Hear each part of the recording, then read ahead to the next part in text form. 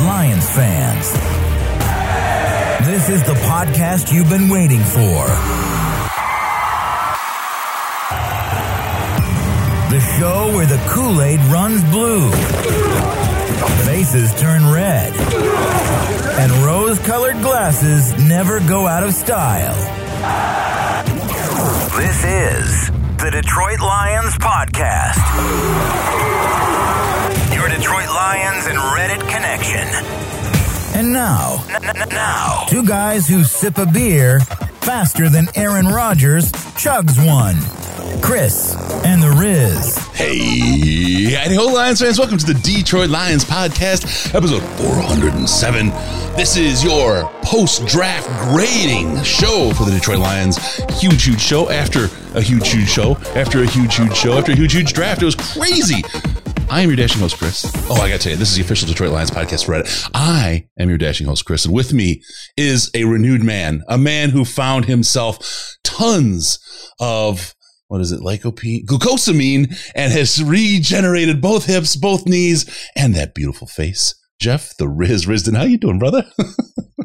It is good to be with you. You know, it was just such an incredible weekend. It made me think so much about like drafts past and like how much fun it's been to cover the draft over the years and all the different like Lions picks of all the time, and you know, trying to sort in my head, you know, like where we were and you know all the memories of drafts past and the time that I was in Las Vegas for the draft, and it was just such a wonderful time to be with everybody, and you know thinking about all the you know the Avion Caissons of the world and Andre Fluellens and.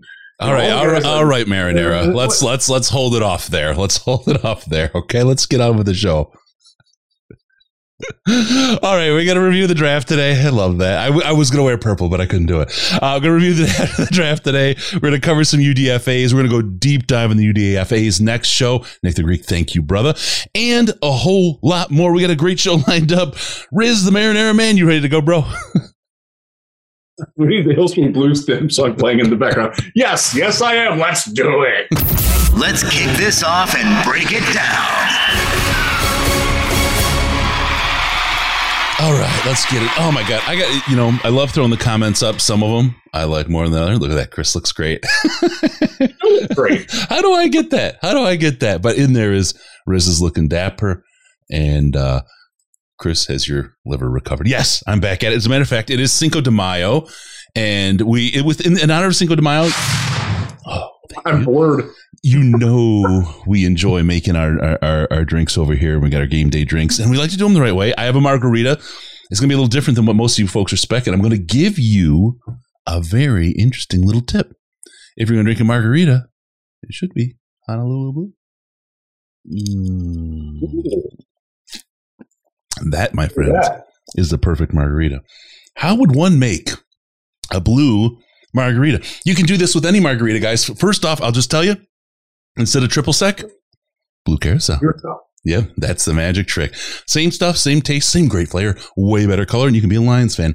This one, I'm going to just give you guys the run right real quick. 1/2 ounce of agave syrup, 1 ounce of lime juice, 1/2 ounce of blue carousel, 1.5 ounces of tequila, and 2 dashes of orange bitters. And there you go, the perfect margarita.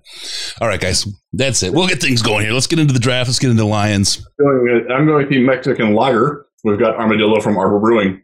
Very good, smooth beer. I'm very partial to Pacifico of the more macro brands, but this is good too. I see Armadillo and I realize it took me about 3 years before I saw my first one in Florida. I didn't realize we had armadillos here. And now they're all over the place. It's nuts. I didn't either.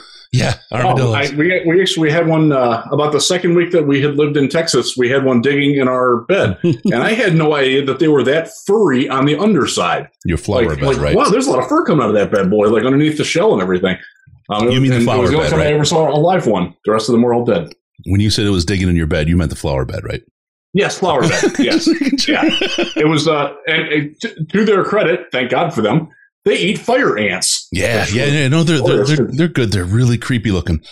My wife coming home just the day before yesterday got stopped. Took a video of it.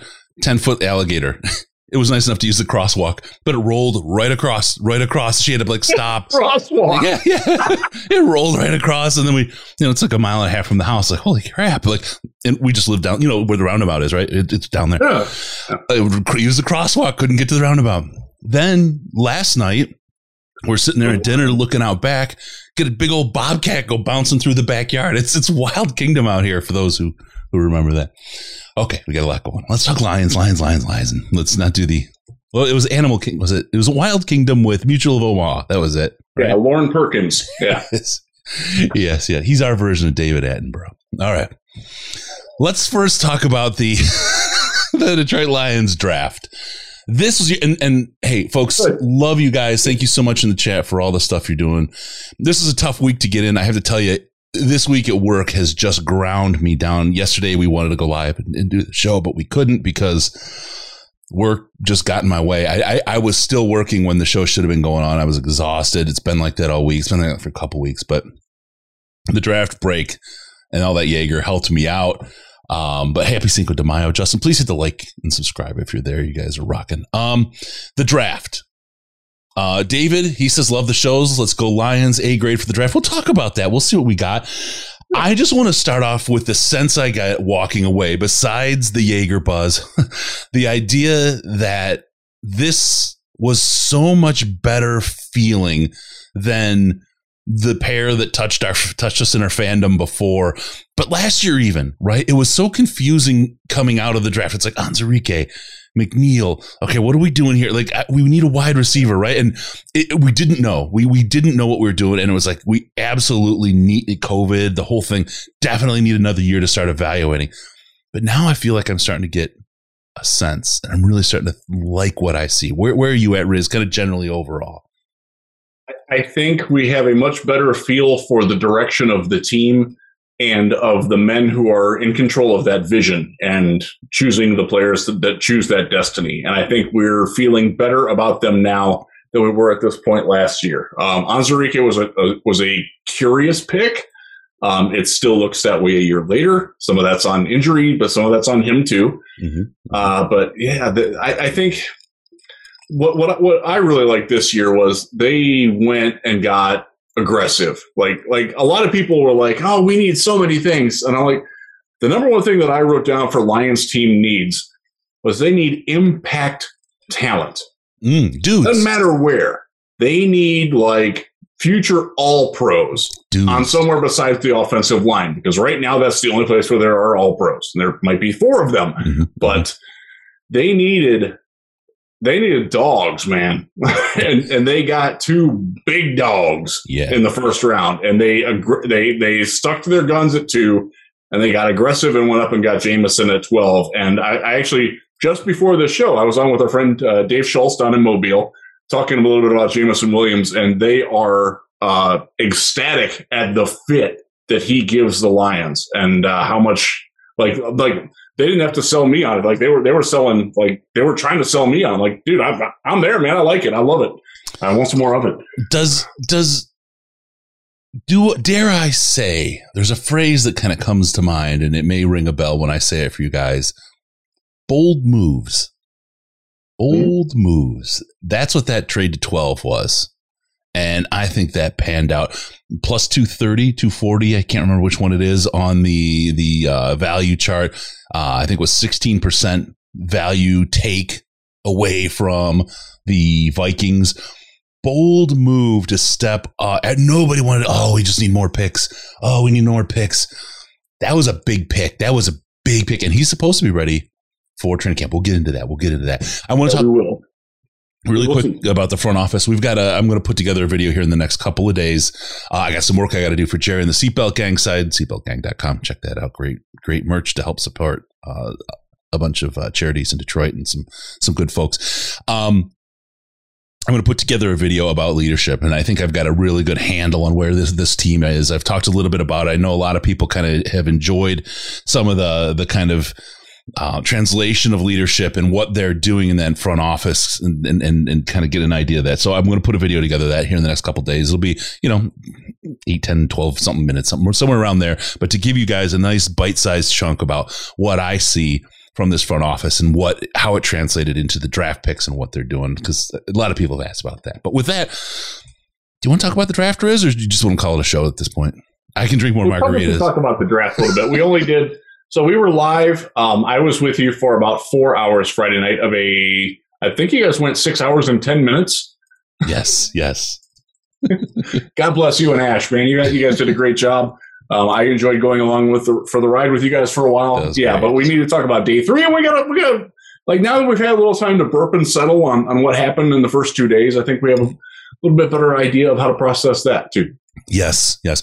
That was a lot of fun. I got to tell you, I don't mind doing the shows, especially when I've got that much Jaeger in the veins. But those long shows, you get into it, and I really enjoy it. And the interaction with the folks in the chat really, really is awesome. I appreciate you folks and what you guys bring. You can't do that long without having some interaction and some feedback going along, some back and forth with it. It's because I'll tell you, I've done pre-records of radio shows that last 3 hours on the air. Ooh. It's brutal. By like the 4th segment, we're like, oh my God, I got to keep talking. Don H nails it. After that draft, the only depression you should feel is the depression on that like button. Give it a push. Enjoy the ride. Hit the subscribe button. Good, Don. Don's good. All right, let's get into it. Let's reveal the players. We're going to do it bottoms up. It's Cinco de Mayo. We've got our margaritas and our armadillo. We're going to go bottoms up. We will start. We'll tap it. We'll start at the bottom like we do with the ladies. The first pick is Chase Lucas. I had a German friend.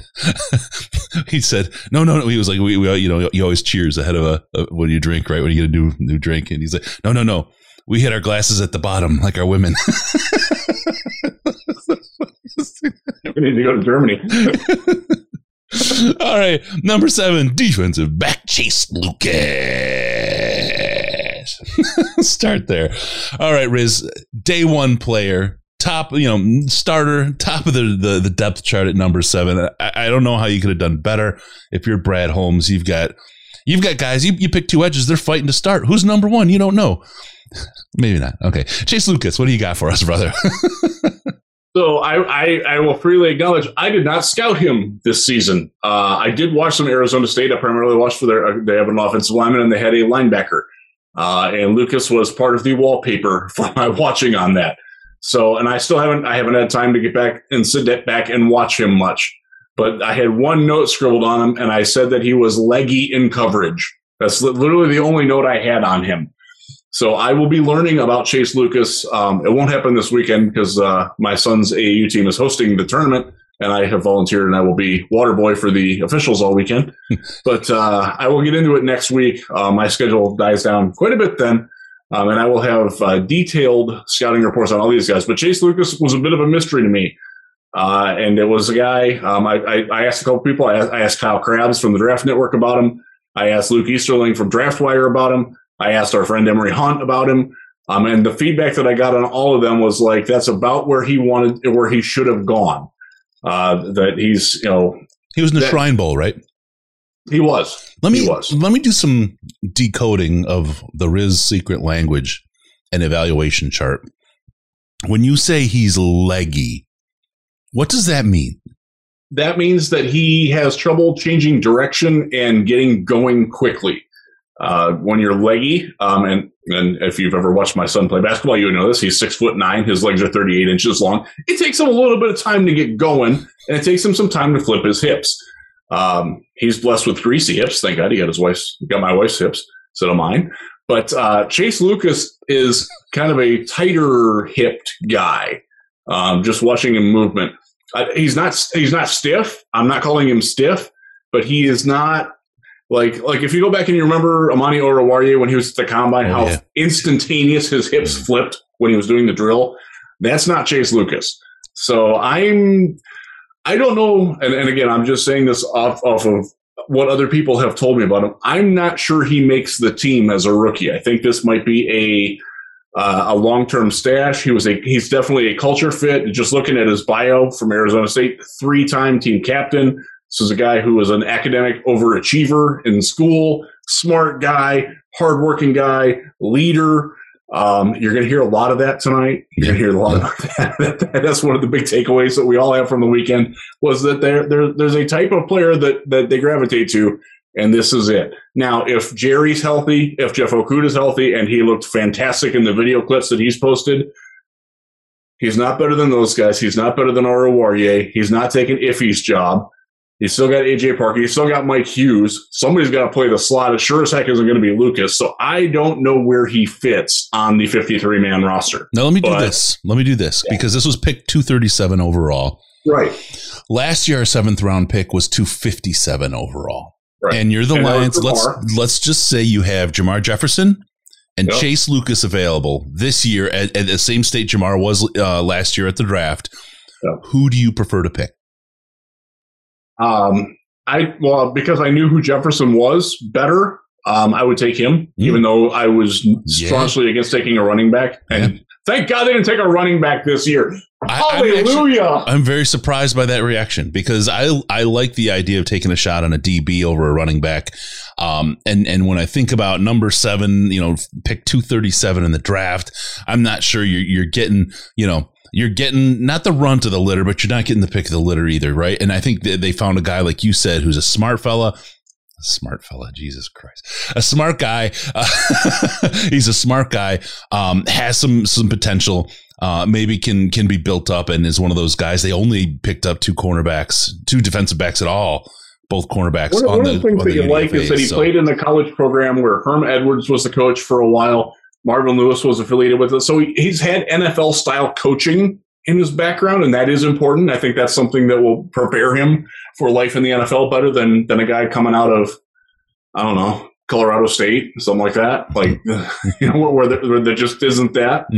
I'm not saying it's a bad pick, but I'm just saying I don't know where the room is for it. I would have actually preferred that one of the UDFAs that we're going to talk about would have been picked there rather than Lucas. Interesting. All right, let's walk up a little bit. Let's get to the 6th round. We got a pair of picks. Okay, thanks, Brandon. I will check that out. We got a pair of picks in the 6th round. The first one we'll get to, and so I got my numbers mixed up here, my friend. I apologize. James Houston, where did we pick him overall? I don't have that number right. That's where I'm at. So. I should know this. I've typed it like 25 times. Yeah, I know it. Later in the 6th. Yeah. So let's just say 210. Yeah, well, that works, right? 210. Somewhere 210-ish, 200-ish. Yeah, 211 maybe? Yeah. I don't know. All right, so James Houston, Jackson State. I should know it. He's a linebacker. Everybody was in on linebackers. Look, before we go any further, Riz, I want to, on behalf of all the people that won't, Houston was 217, Mark thinks. I want to apologize on those people that rode you about saying the Lions are not going to pick a linebacker before day 3. They were wrong. They were absolutely wrong. Riz was right. And the crap you took from people was just, it was insane. And this is what normally I'm like, Twitter's crap. People are idiots, whatever. It's what people are idiots everywhere. But this one really stuck in my craw for some reason. Right? Because it's like, why are you so angry? If Riz is wrong, which I didn't think you were, but if he is, where were you touched? Show me on the doll, right? Why are you so irrationally angry about this, right? It was weird to me. The venom that came out for people, for me stating not my opinion, but what I was told directly from people that are in charge of making those decisions. Crazy. Like, it's not that hard, people. It really isn't. They liked their linebackers. That's a direct quote from a coach on the team. We like them. They're good. That is a direct quote. I can even show you the text if you want me to, from the person who may or may not be coaching them. I can tell you, it was wild to me. I understand that Lions fans are frustrated with the linebacker play. I was too. I would have taken one earlier. I absolutely would. I would have taken one at 66. No, not a question in my mind. Obviously, I didn't have that pick, but there were a couple of guys that I would have taken there. I'm very happy with the ones that they got. But yeah, it was weird how how like god awful rude people got. It was so I just between that and me consistently harping on that they were not interested in Malik Willis at 2. They passed on him at 46, and I was told reliably they would have passed on him at 97 if he was still on the board too. They were not taking him. They did not see him that way, period.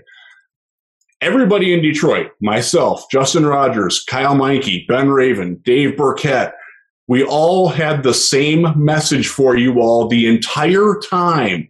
The entire time. We're like, it's not happening. Like, move on from it.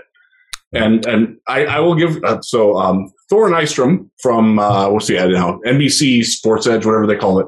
Yeah. Thor is a friend, a good friend. I spent a lot of time with him in the draft season. We talk almost daily. I had a very good conversation with him after the draft where he, like, I don't want to say he apologized, but he didn't. That looks good. He didn't really need to apologize because he was never rude to me. Mm-hmm. But like he was one of the big cheerleaders for the Malik Willis at 2 movement.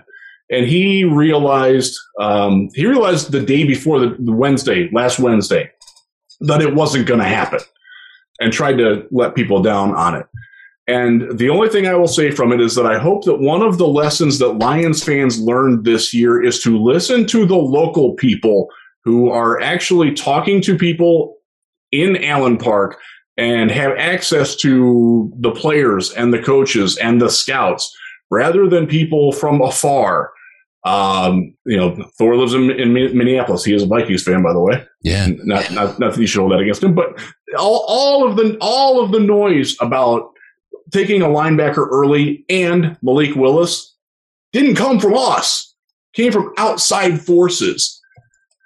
Put 1 and 1 together and it should make 2 for you. Because this is the second year in a row where the national pundits have been grossly wrong about what the Detroit Lions are going to do. And most of us locals got at least some of it right.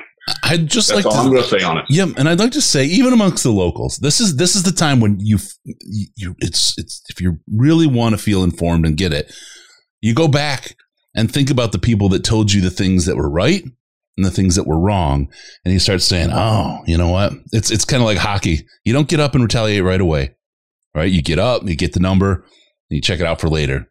There's some people you want to take out of your world. There's some you want to put in. That's when you put your 4th line in an attack. Exactly. You can get you know where to get the right words, the right news from the people that have a little something to know versus people that are just throwing spaghetti against the wall. So with that, James Houston, and I don't want to knock on it because I really, really like this pick. This is a good pick, I think, at linebacker. He's a Florida Gator. Yeah.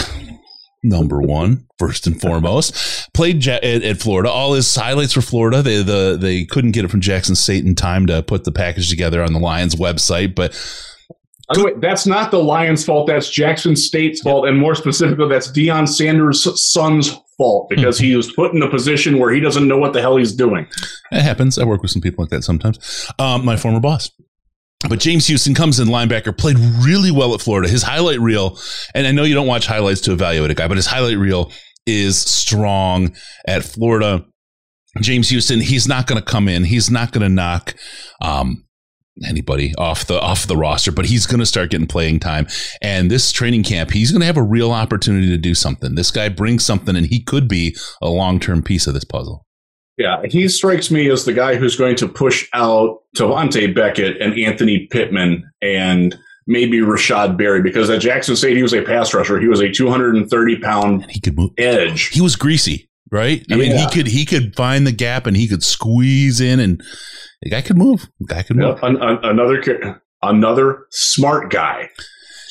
A very, like, he reminded me, you know who, and I hate to do this because they're both Florida guys. He reminds me of like a Jared Davis kind of a speed guy, except with brains. You know what I mean? And I know that came out wrong. You know what I mean? That came out. He has a better football aptitude of how to use his physicality than what Jared did. Thank you. And Ernie Sims was the same way to go Florida State. Like that guy was an incredible athlete, but dude, first off, he reacted to every single stimuli that was on the field around him. I know a teammate called him Squirrel because he was like the dog seeing the squirrel, like, oh, I got to react to that. And he would react to everything and do nothing. Jared Davis has a little bit of that to him. James Houston doesn't have that. His problem is that he doesn't know how to slow down. He will run past the play a lot. Mm-hmm. You got to harness that. There's useful athleticism there. Yeah. I don't think he's going to play much as a linebacker. I think this is actually one of the questions that we have for when we get time with Brad and Dan next week during minicamp. We do get a day. Can't publicly reveal what day that is, but we get a day with them. And that's one of the things we're going to ask is, like, what's the plan for him? Is it going to be an off-ball linebacker? Is it going to be an edge? Are you going to put some weight on him? Is it going to be a hybrid? Or is this a guy that you have as a culture fit who's going to be a demon on special teams? And if that's all he is, it's still a good pick in the 6th round.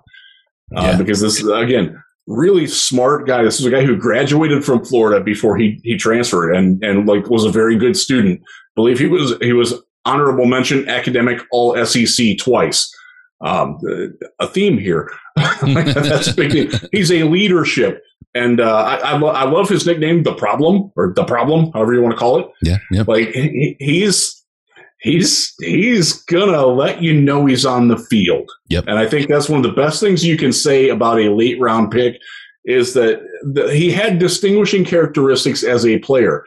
He is to go Megadeth, high speed dirt. He's going to hit you, and you're going to know it, and you're going to be in the dirt, and he might be in the dirt with you, and he might run past you and create some dirt of his own. But I liked it. I liked the aggressiveness on it, and I have been able to actually catch a couple of Jackson State games. Watched their game against Florida A&M while we were scouting Marquise Bell, who went undrafted, safety that a lot of people wanted and liked. Yep. I did too. Let me just really quick. He's got good tape, Chris. This kid has a chance. Yeah, absolutely. I got a call and left a message while we were talking. This is the message. You've had enough of that shit. I apologize, straight up, Jared Davis. My words did not say what I meant. What was in my head. You know what I mean? I did not mean to insinuate that he was not a smart guy. And I just want to make sure that's clear because I'm a Jared Davis fan. You know what I mean? I have been for a long time. And when he came back, I was happy. So I'll tell you that Houston could be taking his job. Yeah. That's a very real possibility. Yep. They are all in that competition blender. The other linebackers that I mentioned, Beckett, Pittman, Jared Davis, you could throw Chris Moore is probably safe, but there's somebody else that I'm blanking on. Yep. That's not Anzalone or Barnes. Anzalone. Yeah. There's another one who's like a depth player that I'm blanking on. But this was they're competing for 1 or 2 roster spots there out of 5 or 6 guys. William LaPratt, thank you. He read your USFA. UDFA, I think, article from TCU. We'll talk about him very shortly. Yep. I think Jarvis in the long run is a much better candidate to start in a couple of years. Chris, I like the linebacker from Jackson State. Thank you, William. Appreciate that. We're going to move up to pick number, is this right? 113 overall, Malcolm Rodriguez. Am I drunk or am I? No, I'm not drunk. He was 173, maybe? Yeah, that might be right. God, I have to go back to my stuff. I apologize. Malcolm Rodriguez from Oklahoma, linebacker. This I have to say, if we think back to that's what it was. Derek Barnes was 113 last year. That's what it was. Malcolm Rodriguez. This is a guy with a future. First linebacker we took. If you guys haven't been able to tell, we're working our way up the list here. This is a guy that has a potential future. Not a giant guy, if I remember correctly, but he hits like a freaking hammer, and he maybe deserves the hammer nickname much, much more than our previous draft pick under Mr. Coach Schwartz, right? Yeah. So this is the guy that I know pretty well. I watch a lot of Oklahoma State football, and Oklahoma State was a weird Big 12 team in that they tried to win with defense. And this guy was the ringleader of it. And ringleader is the proper term to refer to Malcolm Rodriguez. He is a green dot helmet guy. This is another guy, 2-time academic all conference, smart guy, smart football guy. Incredible leadership. And if you watch any game of him playing, just look where the ball is, and he's going to be there. Like he has such good feel for what's going to happen. His playing style will remind you of Chris Spielman. Now he's smaller. He's 5'11", 230, short arms, and is not as fast in either a straight line or cutting across angles as Spielman. Isn't it natural for a guy to pick up 3 inches and longer arms with NFL nutrition and conditioning? We can hope. We can hope. But yeah, this guy, he has just an incredible open field tackler. Downhill, head up, and he tackles exactly the way that the NFL sends out the videos of how you're supposed to tackle. Look through the guy, shoulder, head up, lift, drop. Sink your weight. Don't land on him. Throw him to the side. That's Malcolm Rodriguez. This guy is going to play for a long time in the NFL. I'm ecstatic for it. I'm more than a little happy that I called it back in November when I was previewing the Bedlam game. I said, this, ladies and gentlemen, this is your Lions 6th round pick. And I got it. So I'm a little happy with that. I really, really like this.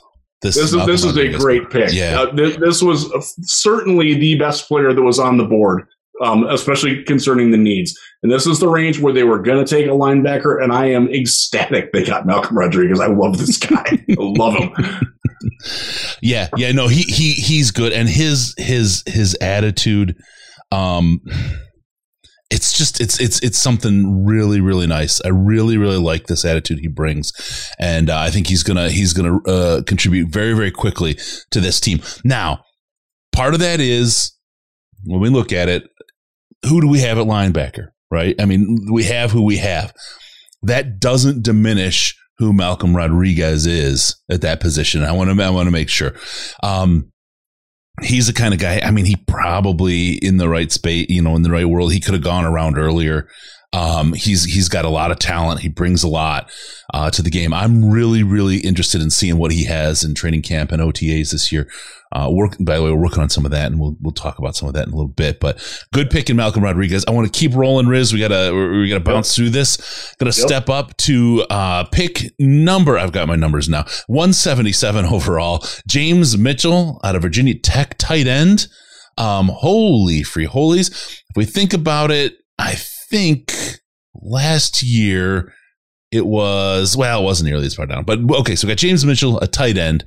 What's your thoughts about him and what he brings to the team?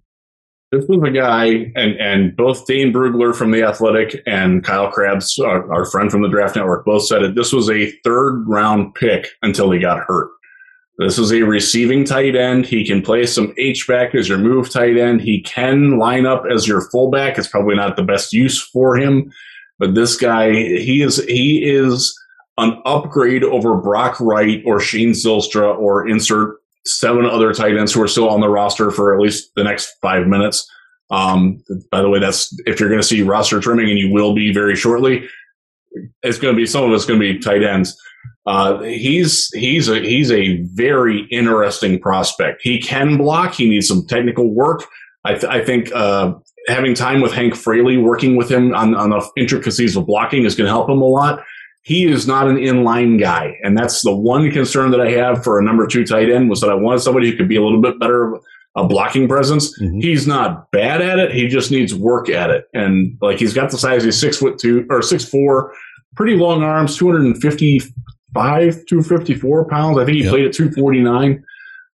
Really good red zone target. That was one of the things that stood out at Virginia Tech. He can go up and he can create space for himself up.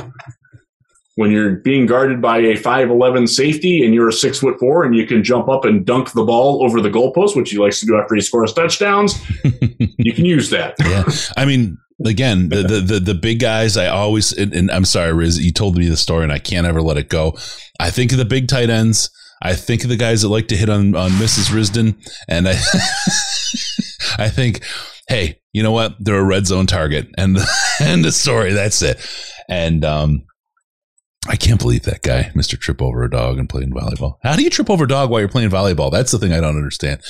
Dogs on the volleyball court are dangerous, man. They pee on that sport court, soft, slick and hell.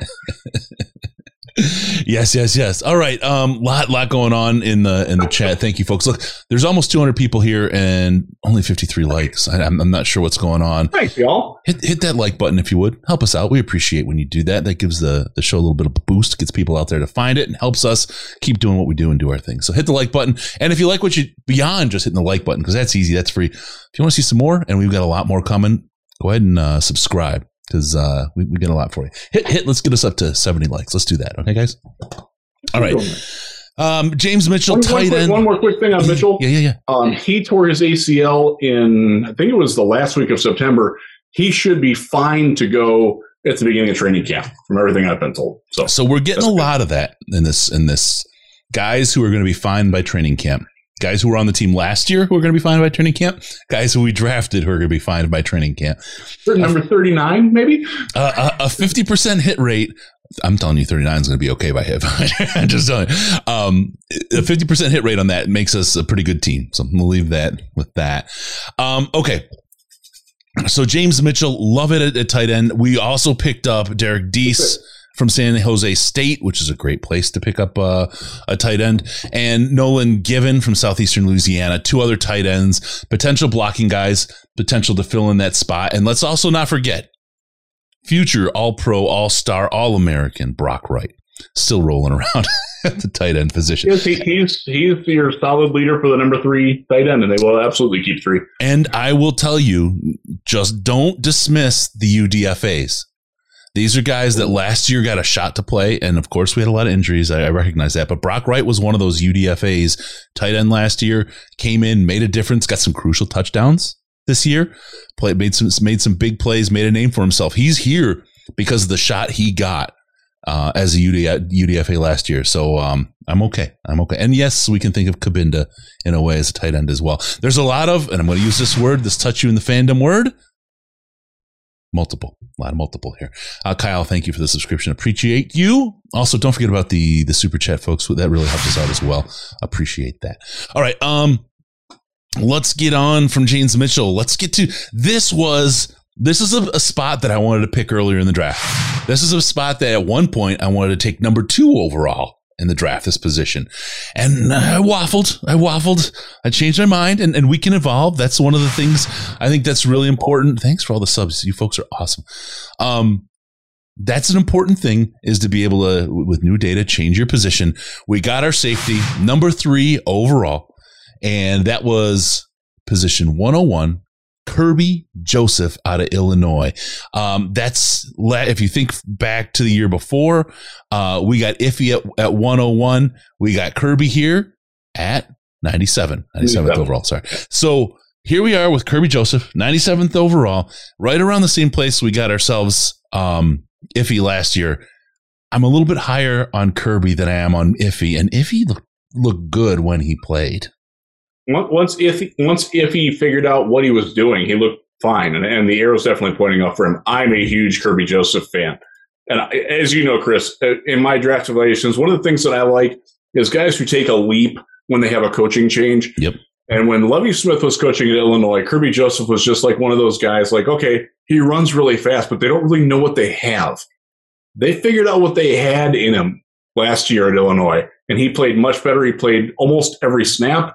He's a speed guy. He is a twitch guy. He is a former high school volleyball letterman, which obviously earns bonus points for me. He's got ball skills. They've used him at wide receiver before. Like, this is a guy who can really catch the ball. I think he had 5 interceptions. He is a coverage oriented safety. He's not a great tackler. For those of you who wanted like the antithesis of Will Harris, you're not getting that. You're getting half of it. He's your coverage safety. He will try in the run game, as Will Harris does. I'm not going to dog Will on that.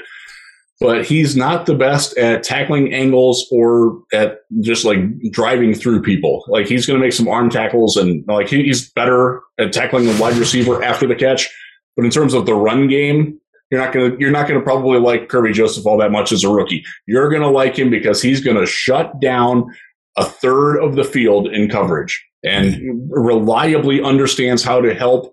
If Iffy or Jerry or Jeff or Amani need help over the top, he can do that. and do it a lot better and more alertly and adroitly than anybody that we've had since Quandre Diggs. And let's talk about what that secondary looks like right now. You've got Tracy Walker, right? And you're only running two linebackers. You got Tracy Walker. You got Deshaun Elliott. Thank you. Brain. It's the blue in the margaritas. If you drink a normal margarita, your brain works, but the blue breaks them. Deshaun Elliott, Tracy Walker, you got, let's say Okudah, let's say Jacobs, let's say Oruwariye, right? You got now your linebacker kind of guy. Is it Kirby? Is he rolling in there, or is he shutting down a third of the field? I mean, you suddenly have a whole lot of options. What about Iffy, right? You have options with Iffy. There's a lot of options on where to put these guys and move them around, and there's a lot of depth.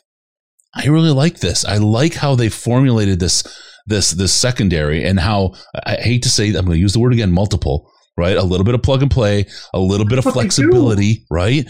A little bit of here or there, a little bit, I'm going to do this. And Will Harris, I mean, as a number 3 or number 4 at cornerback and at safety, that's a hell of a player to have right there. Will Harris is a great player there.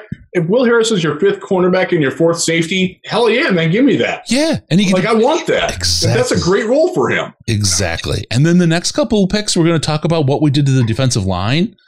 And we can hear about what happened with Onwuzurike and some of the feedback we're hearing about him. This means a lot. This defense could be in just 2 years. I want folks right now just to think back to the end of Matt Patricia's regime as to what that defense was, what a fire in a dumpster that defense actually was. And think about what you're looking at right now and the potential. I mean, even last year was a massive improvement, but think about now with these guys healthy. And like, again, Onwuzurike, if he comes to what he's supposed to be, and we're hearing he could be, we're seeing Okudah tape of his recovery and the work that he's doing, looking pretty strong, looking pretty good. Jerry, I'm telling you, talking to him, he's coming along strong. My guy's going to be ready for training camp. We got some really, really good talent and the potential to have a nasty ass defense. I'm loving this 2-year complete flip of the burger on this thing. They're so much more functionally football athletic than they were. Right? And I don't mean that as an insult to, obviously, Tavai. I do a little bit there. But like guys like Trey Flowers and Jermaine Kearse and Duron Harmon and guys like that who have come and gone and needed to go. There's a lot more youthful leg and energy and just versatility. Mm-hmm. The fact that if he can play inside or outside and could eventually transition to safety. You know, we talked to Jerry last year, like he didn't want to go to safety, and good call on Jerry's part, by the way. He belonged outside and he believed in himself and he did it. Good for you, Jerry. 100%, bro. I mean, yeah, I asked him that. He was almost insulted. I'm like, oh, crap. Yeah, but he was like, when we asked him that, and that's the August interview with Jerry. He was like, and just so you know, we'll have Jerry on the next 2 or 3 weeks here. He's gonna come up and start digging in and take you back to where he was last year and what some of these young guys are thinking and what they're trying to absorb right now, and walk you through kind of what's in their head. Go ahead, Riz. Sorry. Just the ability to like. We're going to talk about some guys who can play a lot of. James Houston can play as a backup edge if he wants to, in a package where the opposing team has 2 running backs on the field.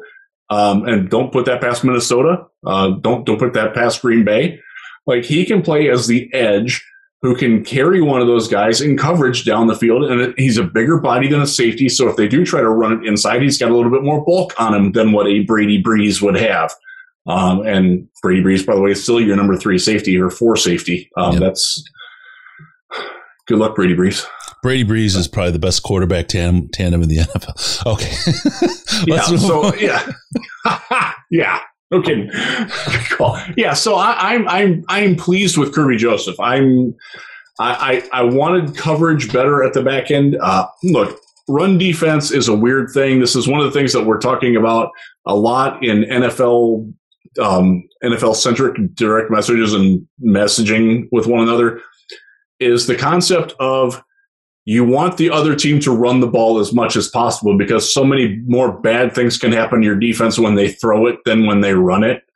100%. And the ability to force the other team to run the ball by being able to shut down their pass is like chef's kiss. That's what you want. Well, just put it this way, Riz. It's a pass first league. Take away the pass, right? Yeah. Make them do what they don't want to do. Period. I mean that's. I mean, it's a very oversimplified. Unless you've got Nick Chubb or Derrick Henry, like you're not going to run as your primary form of offense. Otherwise, you're going to lose a lot.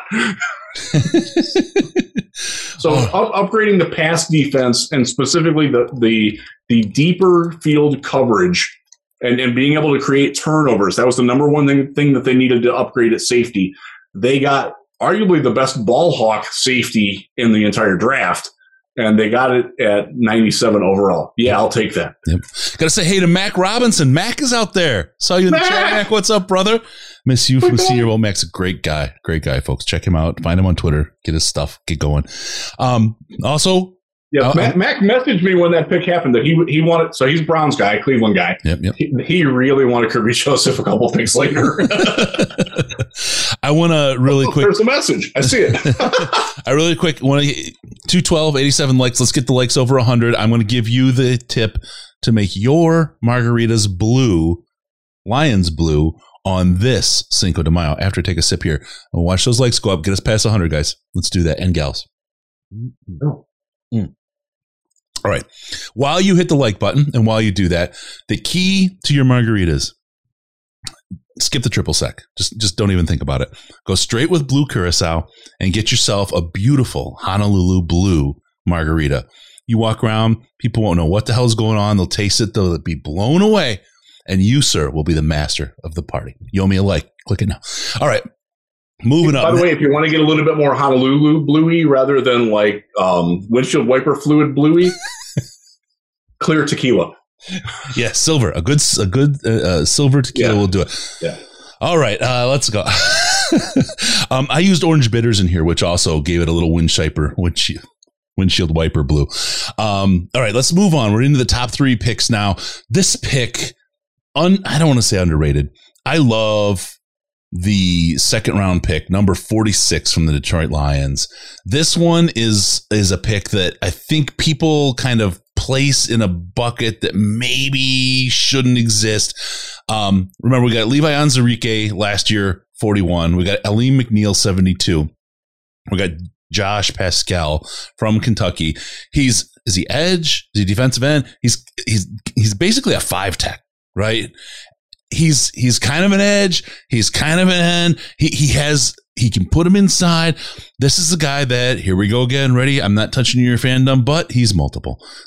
He provides you many different options. And who doesn't love that? Pull him on the inside, put him next to McNeil. Let's say Onwuzurike doesn't work, right?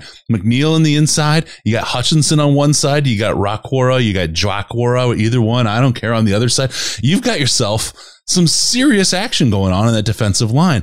This guy gives you some real flexibility, and he's a hell of a strong player. I like Josh Pascal from Kentucky. His play strength for the size that he is unreal.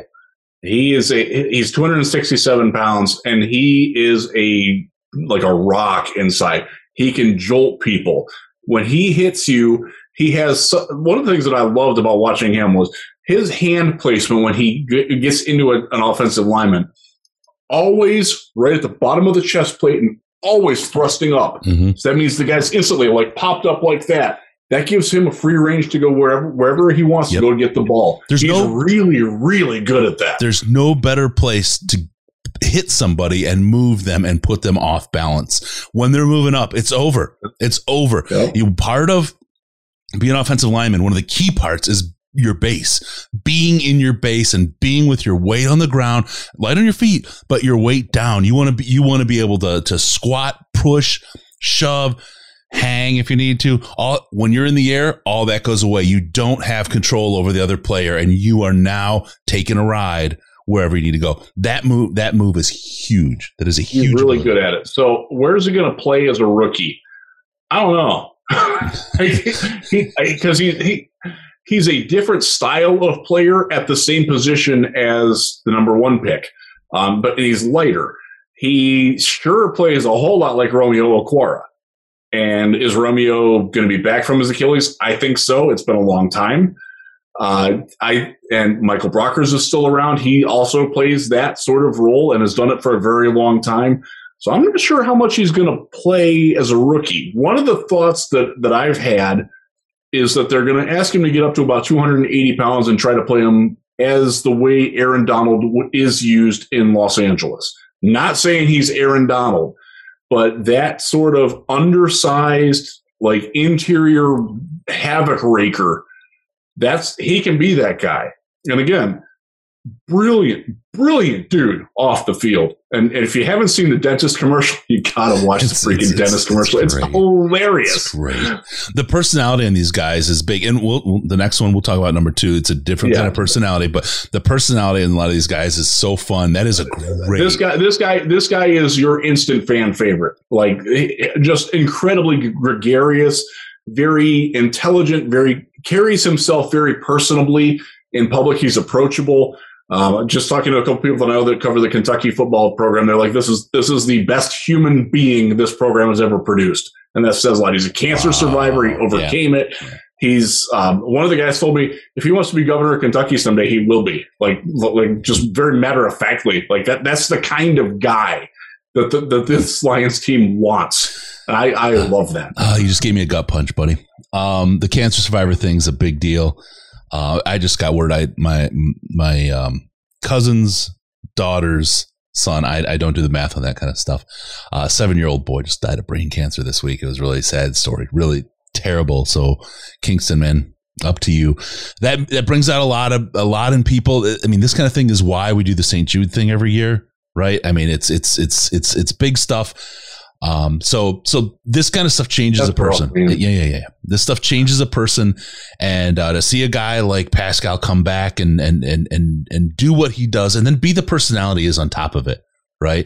This is a guy that knows what life is enjoying life and having a great time with it. So, what am I drinking? Oh, well, I'm glad you asked. It is Cinco de Mayo. It's a margarita. It is just agave syrup, a little bit of lime juice, blue curacao. That's the Lions blue that you got there. Tequila and orange bitters. That's what makes up this wonderful, wonderful drink. If you ever do a margarita, I'll say again, since you guys broke the like threshold, use blue curacao instead of triple sec, and you'll be in Lions land all day long. Pascal Motor, Hutchinson Motor, injury-free Levi, better Lee McNeil, both Acquire brothers healthy, and Charles Harris. Damn. Yeah, you're right. I mean, you think about it. Riz, let's talk about the potential of this defensive line really quick, since we're almost to the end of the boys we have. This defensive line has the potential to be one of as good or better than the Sioux line, right? The potential. I'm not saying it's there, but the potential here, the ceiling on this line is better than the 2011, 2014 Lions. This is something we haven't seen in a long time, potentially. One of the things that you get is, and Todd, the defensive line coach, Todd Wash, talked about this when he talked to Mike O'Hara, which is an interview that you all need to watch, by the way. It's on the Lions website and on their YouTube page. But he talked about being able to attack more with the players that he's got this year. The Matt Patricia defense was very much a read and react, a reactive defense. This isn't an aggressive. This is a proactive defense. They're going to tell the offense, you can't do this. Like, we're taking this away. Figure out a better way to try and beat us, bub. And that's that. Like, and the depth that they have, they can roll. Like, if Romeo Okwara goes down this year, God forbid, or if he isn't back, they're so much better equipped to handle these things now than they were a year ago. Like, if Levi doesn't come back, which would suck, or he just doesn't have it, and that's a very real possibility that we need to be prepared for. The Lions are prepared for it now too, with a guy like Josh, and that's all you can ask for. Again, I'm not sure he's going to play more than 30%, 35% of the snaps this year, but if learning behind a guy like Michael Brockers, learning behind Romeo, who's like a self-made guy who was one of the rare players who fit the last culture and this culture, like that, they can do some fun things here. And it's going to make roster cut downs this summer very interesting, because there are going to be some guys who were playing pretty prominent roles last year who ain't going to make the team this year. Yeah. Yeah, for sure. So there you go, John Pascal. And the question here from Lou Bega, I don't see much playing time for Brockers, mostly next to the cheerleaders this year. That's the funny part. Brockers is a good player. And he keeps getting left out of these conversations, even me, right? I mean, I forget. He'll start. He's going to start. Oh, yeah. It's crazy, though, that with the players we got and the way things are starting to pan out, that it's like, oh, yeah, and Brockers. I'm telling you, the ceiling on this line, this could be such an incredible year for this defense. And then I think about the strength of schedule. At least based on last year, we have to do some recalculations here. But if we play the strength of schedule that was in line with what last year is, with the upgrades we have, Riz, it was the defense. I mean, think about it. How many games did we not win because the defense just couldn't get a stop because they've been on the forced a takeaway? Yeah, they've been on the field for way too long. This changes the whole calculus. This is a statistical leap for this team as long as the offense can produce. And let's get to that with pick number 2 overall in this draft. We have our man, number 2. What a trade. Before we get to him, let's talk about the trade. Riz, 32-34. I was like pretty adamant in my thinking. I absolutely want both of those picks. That's 2 gonna start players. End of story. I want Scene at 32. That's where he wound up going, right? He would have been 32 in Detroit too. Yeah, have that on good authority for sure. And I want a wide receiver at 34, or yada yada down the line, or safety, or wide receiver at 34, potentially. Christian Watson went 34. Yeah, wasn't my cup of tea, but was viable prospect. Yeah, for sure. Good luck to him. Very much. Not really, but. To package those and then the second round pick and move up 20 positions and get 12. This was masterful. The Vikings fans recovered on day 2 of the draft, right? They realized they got fleeced. They were ready to burn US Bank Stadium down before day 2. I mean, they were on their way. They had the pitchforks and the torches and the gasoline, the whole thing. And then day 2 started and they were able to make some moves. And it was like, okay, we'll hold off.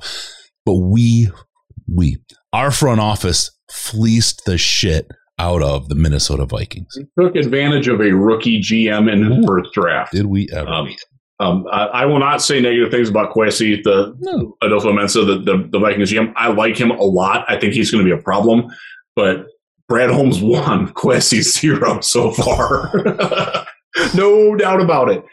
So going up and getting Jameson Williams with that trade and getting 46 back. And I was expecting when I first saw the trade that they moved up, I'm like, okay, 32. I thought initially it would be 32, 66, and one of next year's firsts to go up. So the fact that they still have both firsts next year is a massive win on this. All of next year's picks are still there. We walked out of this draft and didn't give up anything from next year. That's so great. That's huge. That's a very big deal.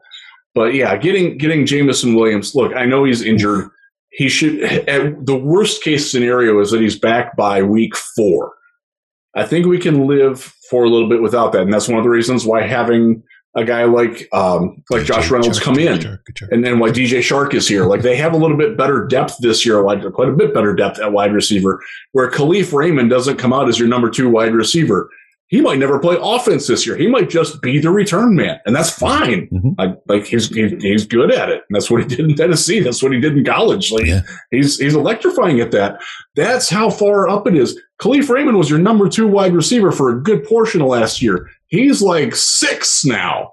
And Jameson Williams, my goodness, over 23 miles per hour GPS.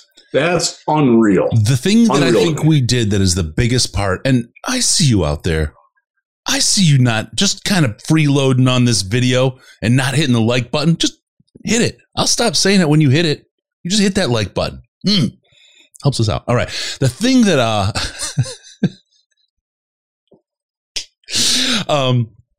the thing that I like about this, and the thing that is, I think, the biggest impact that people look at the pick and say, "Oh yeah, Jameson Williams, this is awesome. Oh, we got a great wide receiver." What that does, though, is make a guy like DJ Chark, who used to be your number one, that's your number two, right? And you got Amon-Ra St. Brown. I'm going to say he's your number three, and I'm wiggling numbers here a little bit. And then let's not forget about TJ Hawkinson. Let's not forget about Josh Reynolds. Holy cow. Like all these guys that were too high on the depth chart now kind of sit a little bit too low on the depth chart. Some of them, right? And this is a significant impact to your wide receiver room. This is a killer pick. I'm thinking third round before the draft. I'm like third round, grab two wide receivers. It's a deep class. We'll have a wide spread. We'll have a shotgun approach, right? Holy this makes it all different. This was a great move. I absolutely love Brad Holmes. My pants are so far off, they took Holmes with them. This is an awesome pick. I love this pick. I love that they identified what they needed on their offense. This is like Ben Johnson, when he talked to us local reporters at the Combine, laid out exactly what he wanted in a wide receiver. And other than being about 20 pounds lighter than ideal, Jameson Williams is it. He wanted a guy who could stretch the field on the outside, reliably catch the ball, pull the safeties off. So TJ Hawkinson and Amon-Ra St. Brown are your primary inside middle of field receivers. They have that much more room. Think about a little Texas route now to DeAndre Swift come out of the backfield. Who's going to be there? Because the linebacker has to carry Hawkinson. Amon-Ra is going to come across and drag and get the attention. Like Brock Wright wide open. No, sorry. I honestly think one of the biggest beneficiaries of Jameson Williams getting this is DeAndre Swift as a pass receiver. I think it's going to create a lot more space for him on the field. Look, he's not good in tight spaces, but get DeAndre Swift in space where he's one-on-one with somebody running at him, he's going to make them look stupid. I won't disagree, I love it. But I'm going to yes and. I think the biggest beneficiary is Amon-Ra St. Brown, because we saw what happens with Cephas or Reynolds. Oh yeah. Did we mention Quintez Cephas anywhere? We forgot that one too, just like Michael Brockers. Oh, another great name. Very real chance he's not on the roster by the start of training camp. Nuts, honestly. Right? Nuts. Yeah. All of a sudden, Amon-Ra. When did Amon-Ra perform? When did Jared Goff perform? When he had Reynolds and when he had Cephas. Those are when his numbers were here. And I can go look. I got it. I keep it with me here, relatively handy. Yeah, you do. Completion rate was 10% higher. Yards, almost 60 yards a game more. 0.2 TDs versus 2.0. 0.8 INTs versus 0.4, right? Passer rating, 40 points higher. Double the air yards attempt almost. This is huge for Jared Goff. And that was Cephas or Reynolds. You suddenly have Chark and Williams. This is a whole different move. This is going to be everything you ever thought that Jared Goff could be. And you may think under what Jared Goff can be, but this puts the weapons there. We've said it before, and everyone's kind of said, oh, well, you know now what you're getting in Jared Goff. You're going to get the old Jared Goff is what you're going to get. He has too many weapons. Can you imagine? And so I'm not lamenting, right? I'm just going to say, can you imagine Matthew Stafford with this setup? Can you imagine what the Lions would be with this defense and this offense? Can you imagine what would happen with Stafford behind the wheel? No. Why the hell did he want to leave? I will say to pee in the Kool-Aid a little bit. It's a very young unit. There's going to be some growing pains for a lot of these guys. You're not going to have Williams. He's not going to get preseason. So you're not going to see him at his best in 2022. But 2023, 2024, when all those guys that you talked about other than Chark are still on the team, like, my goodness, the high-end ceiling, and we talked about this is something that I wrote for Lions Wire. We talked about it on Friday night last week with Ash. You're going to know whether Jared Goff is the long-term solution or not based on how he performs with this offense. And if he's not, you set the next guy up so much better than you had for Jared Goff when he got here to be set up, and so much better than when Matthew Stafford came into the team, when it was Calvin Johnson, Brandon Pettigrew, and a bunch of guys named Bob. Like, it's so much better for the next. Look at what's happening in Chicago. Like, Justin Fields they're already like, oh my God, can we please help this guy? Like, whoever comes in, whether it's Will Levis or Jake Haney or whoever that they get in the middle half of the first round next year, if Goff isn't the answer, like they're set up for instant success. Like that's all you can ask for as a quarterback. That's it's similar to what Joe Burrow walked into in Cincinnati, but with an actual offense, like a top 5 offensive line. Like what quarterback isn't one? And by the way, there's going to be some free agent quarterbacks that are out there. You don't like the draft class? Ryan Tannehill's going to be out there. Baker Mayfield's going to be out there. A couple other guys are going to be out there that are veterans that can offer you a different look if you don't like who's there in the draft. Daniel Jones could very well be out there. There's going to be a lot of options and it's going to be appealing, A, because people want to play for Dan Campbell. B, they're going to look, where else am I going to have all this at my disposal where I can walk in right now and start? That's going to be incredibly appealing for a potential free agent. I'm just going to say, with the pea in the Kool-Aid thing, you better check your proteins, brother. You might check the kidneys. Yeah. My sister actually runs the drug testing for the Cleveland Clinic, so I'll pee for her. Yeah. Get a couple. By the way, she does do the NFL drug testing for them and get some information. And let's just say that there's a lot of people who are smoking way too much marijuana. I don't know what too much is. I'm not one to draw a line. Yeah. All right, let's keep rolling here. Jameson Williams, Alabama, wide receiver, number 2 great overall. Pick. Great trade, great pick. Great pick. Brad Holmes, I just want to give you a big freaking round of applause. I love that he went for it. I love that the organization empowered him to go for it. Yep. Yeah, 100%. And I will, when you, as I said earlier, we have a leadership video coming out here in the next couple of days. I'm going to talk about the leadership in the front office. Brad Johnson just epitomizes that servant leadership mindset. And when you make a move like that with a division rival, you better believe that Sheila signed off on that. Oh, yeah. And she could have said no. Like, why are we doing this for what happens if Minnesota hits on all these picks? And by the way, they might. Yep. I like what they did, unfortunately. But that's a risk that they were willing to take because they felt that strongly about their guy and their plan and how much he impacts. This was a guy, had he been healthy, was going to be the number 4 overall pick in the draft. He was going to be the first wide receiver taken. And all these people are talking, oh my God, he was the 4th wide receiver. We traded away all these picks and we get the number 4 wide receiver in this draft. Pull your head out of the freaking cat box. Quit eating the chocolate things that are in there. That's not what they are. And wake up to the reality that this guy was going to be a top 5 pick if he was healthy. He would have been in the conversation for the Lions at 2 if he was healthy. Yes, he would have. Period. He certainly was in the very, very prominent in the mix for the Houston Texans at number 3. I can tell you that for a fact.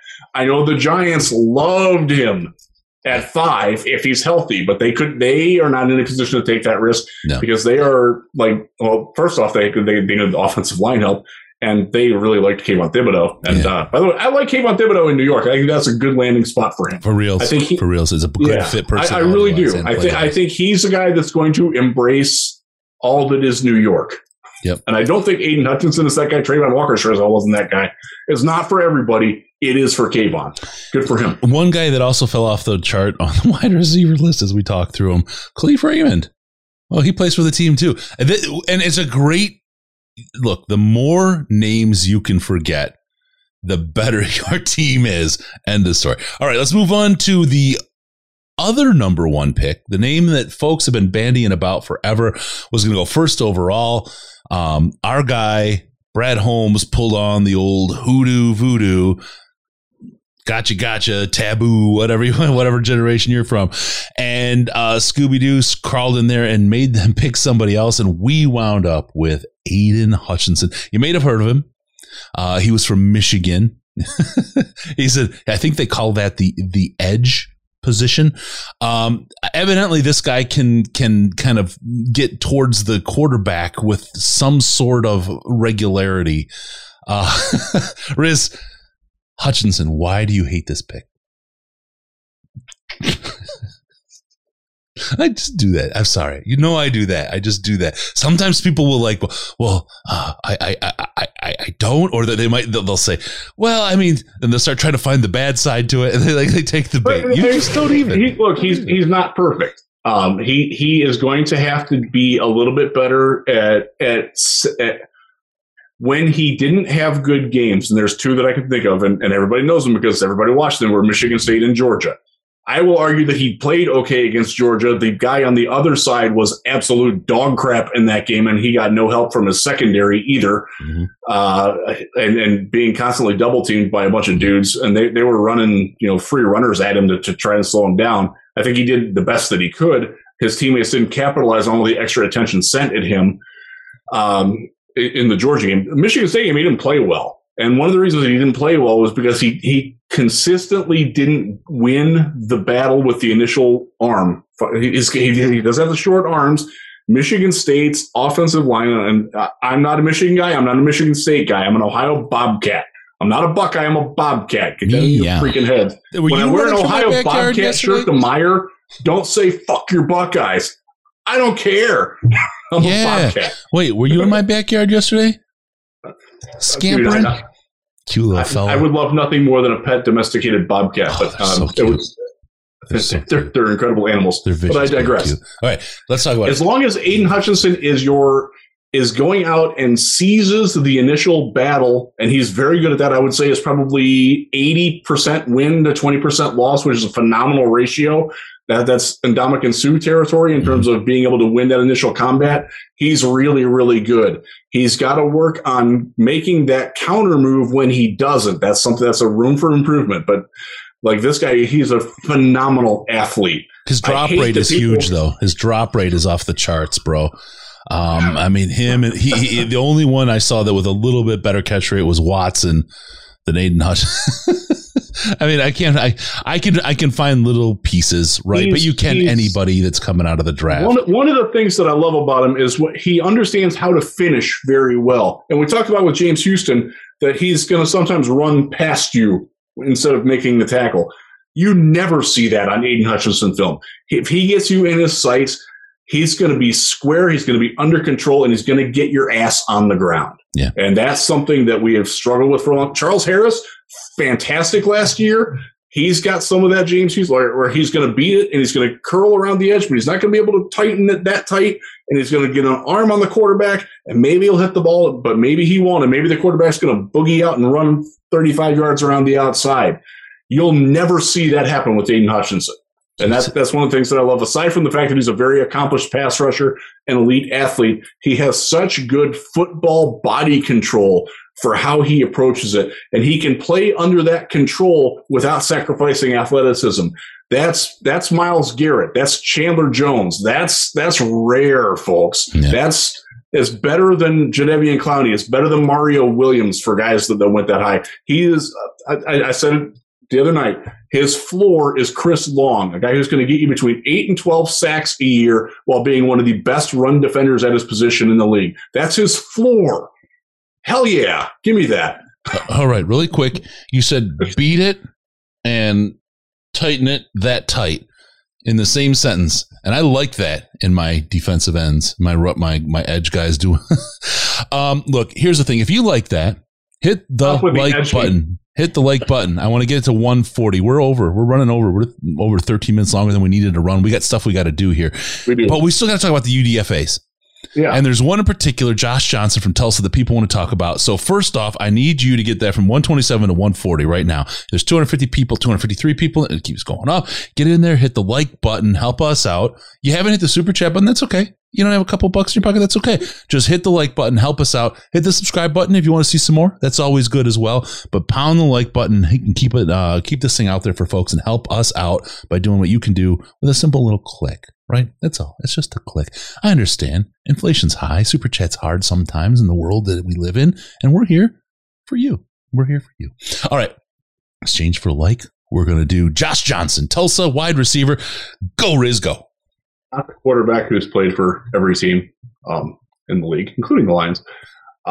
He's got a real uphill battle to even stick on the practice squad. And let's be real about it. Last year, they brought in 3 very prominent undrafted free agent wide receivers, Javon McKinley, Jonathan Adams, and Sage Surratt. Not Chase Surratt. That was the linebacker. Sage Surratt. Yeah. McKinley's the only guy who's still around, and he got cut 4 times on last year's team. And he's starting ahead of this. We just talked about how Quintez Cephas might not stick around. It's going to be real hard for any wide receiver to crack the top 6. That's just the reality of it. And look, he's got some interesting film. I can't say that I've studied Tulsa a lot. I watched their offensive line primarily when I was watching him. He did make some plays. He made a play, I want to say it was the North Texas game that I think he did really well. I did see them play a couple other games, but he's not like he's got a real uphill battle on it. And by the way, he is not officially signed. One of the issues that the Lions have, after their draft pick allotment, they only had 4 open spots on the roster. Now that's couched by the fact that they do have to actually sign their draft picks, so technically the roster is open. But 86 of the 90 spots were already spoken for. They paid 4 guys over $100,000 to sign the team.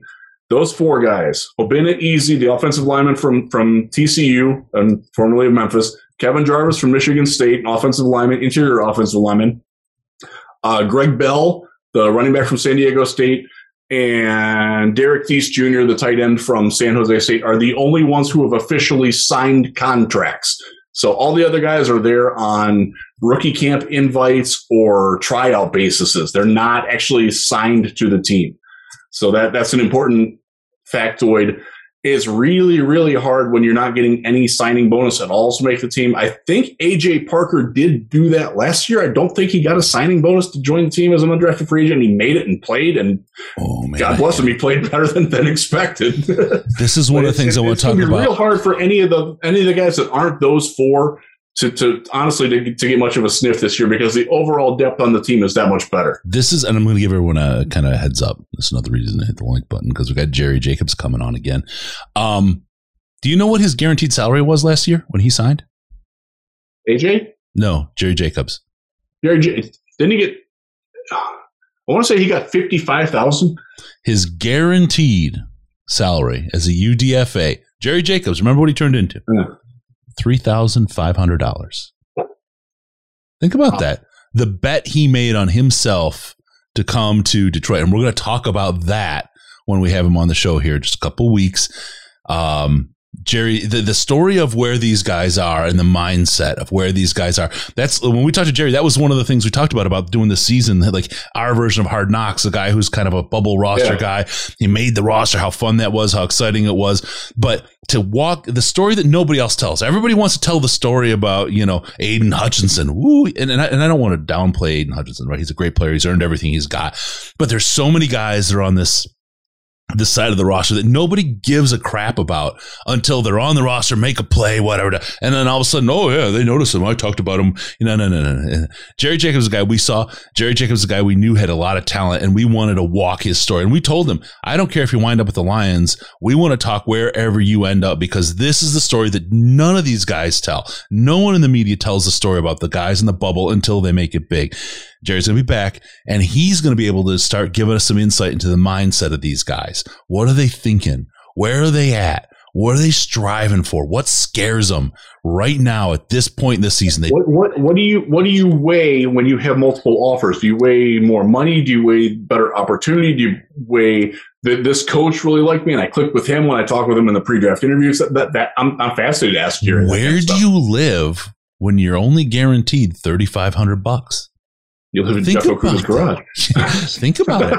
What I mean, like, Jerry, Arkansas, right? He's in Arkansas. He's moving to Detroit, and he's got to live. And all he knows he's going to have in his pocket is $3,500 fribbin' dollars. People don't realize. Aiden Hutchinson deserves all the money he's going to get. He's going to walk in. He's got no questions about money, no worries about money, nothing. But a guy like Greg Bell, a guy like Josh Johnson, what do? They're making the biggest bet on themselves that any person can make. You know what I mean? So big, so huge, such a big deal. Okay, I want to hit this last thing, Riz, and we'll roll out of here. We'll get into that with Jerry. I'm telling you, it's going to be a great episode. This is going to be, it's going to be all in your feels. It's going to be in a place where, as much as you love Jerry, as much as you know who he is, this is one of those things that's going to tell you about the heart of a man who has made that bet. And you're going to see the story of these guys who are there. And this is why I love Jerry, right? This is why the whole thing with seatbeltgang.com is all about what? It's not about rewarding the kids that did great, not because they're doing well, but because they get rewarded. The kids who fight against all odds and do their best and give it their all and grind harder to get to a place of success. That's something those kids, they need to understand that there's a reward for that, because that's pulling yourself up, pulling yourself out. That's the kind of motivation that you need when you're in that kind of place, and to help kind of bring that message to kids and help them out. That's what we want to do. So that's what we're working on. That's that whole thing. I want to talk about what Aqib Talib said about the Detroit Lions. Make sure you hit the like, subscribe, all those things. Cool. Yeah. What, week 14, right? I think it was against the Cards, and then we beat the snot out of those bird bastards. What did he say? Offensive line. Well, it's a strength when we're healthy. First round pick. This team needs to take Aiden Hutchinson, right? Late second round, maybe trade up, get yourself a top wide receiver. And then Jared Goff, he gets one more year to show he's the quarterback. If you can't tell me that Aqib Talib can see the future, holy shit, right? This guy landed. They put it up on like an actual graphic on the Fox broadcast. Like I like Aqib Talib. He's got a different style of presentation. I happen to like it. It reminds me more of basketball, which I watch an insane amount of. Like for fun, I watch basketball. Yep. But Aqib Talib, very smart guy. And I actually tweeted. I checked out before he did another game earlier in the year, and I remember commenting, like, he really did his homework on this team. Like he knows what's up. This isn't Chris Myers not knowing how to pronounce the name of Goff. Like, this guy knows what the hell Chris Myers mispronounced his own freaking name. That's how unprofessional he is. Yeah. Like, give Aqib Talib a lot of love. He's a little unorthodox. He's a little different. I happen to like it, and I think he's a rising star. I love listening to his calls. His brain away from Gus Johnson, who I can't stand, and I'm even happier. Yeah, Aqib Talib's brain is just freaking top shelf. His delivery needs to work, but that comes with time. I mean, if I listen back to podcast number 3, right? And I worked in radio in Detroit for a number of years. It takes time. That's okay. I got to say, welcome to the Detroit Lions podcast winner circle, William LaPratt. Thank you for joining as a member. Hit me up on the contact form on the website, DetroitLionsPodcast.com. We'll get you in the Slack. You'll enjoy that. That's a great, great time. Also, Lion Orr of Douchebagia, thank you for the super chat. Thanks for the great content, guys. Hell of a draft.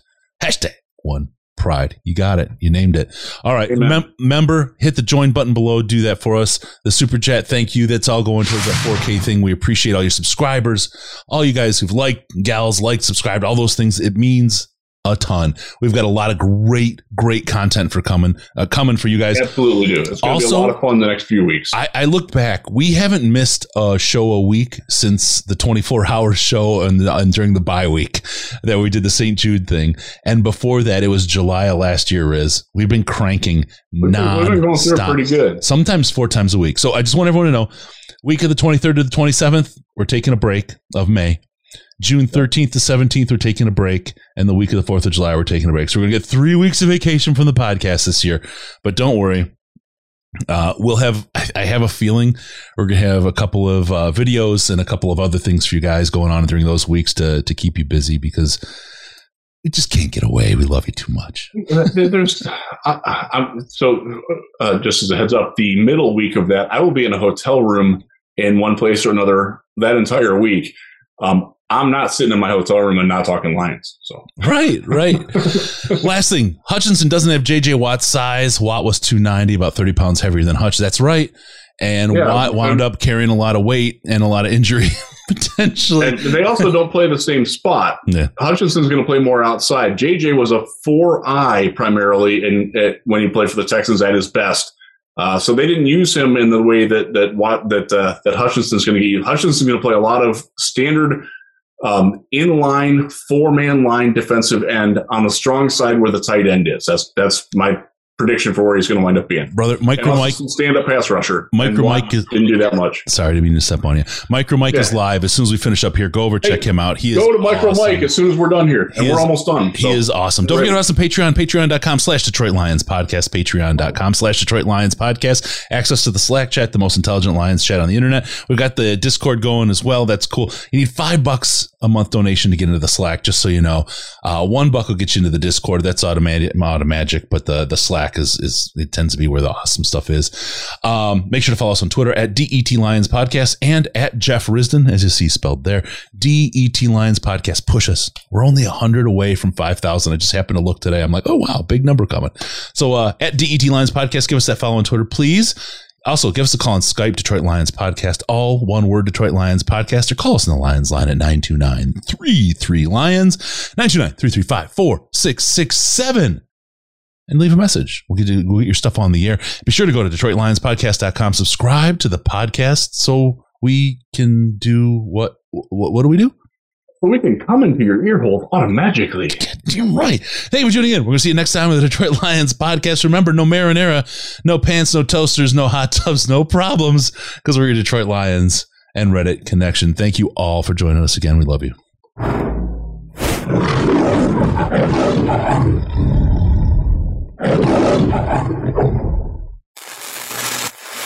Final seconds winding down, and look at that. How big is that? Chris and Case out of time. Pack the bag, start the plane. This show is over. You've had enough of that shit.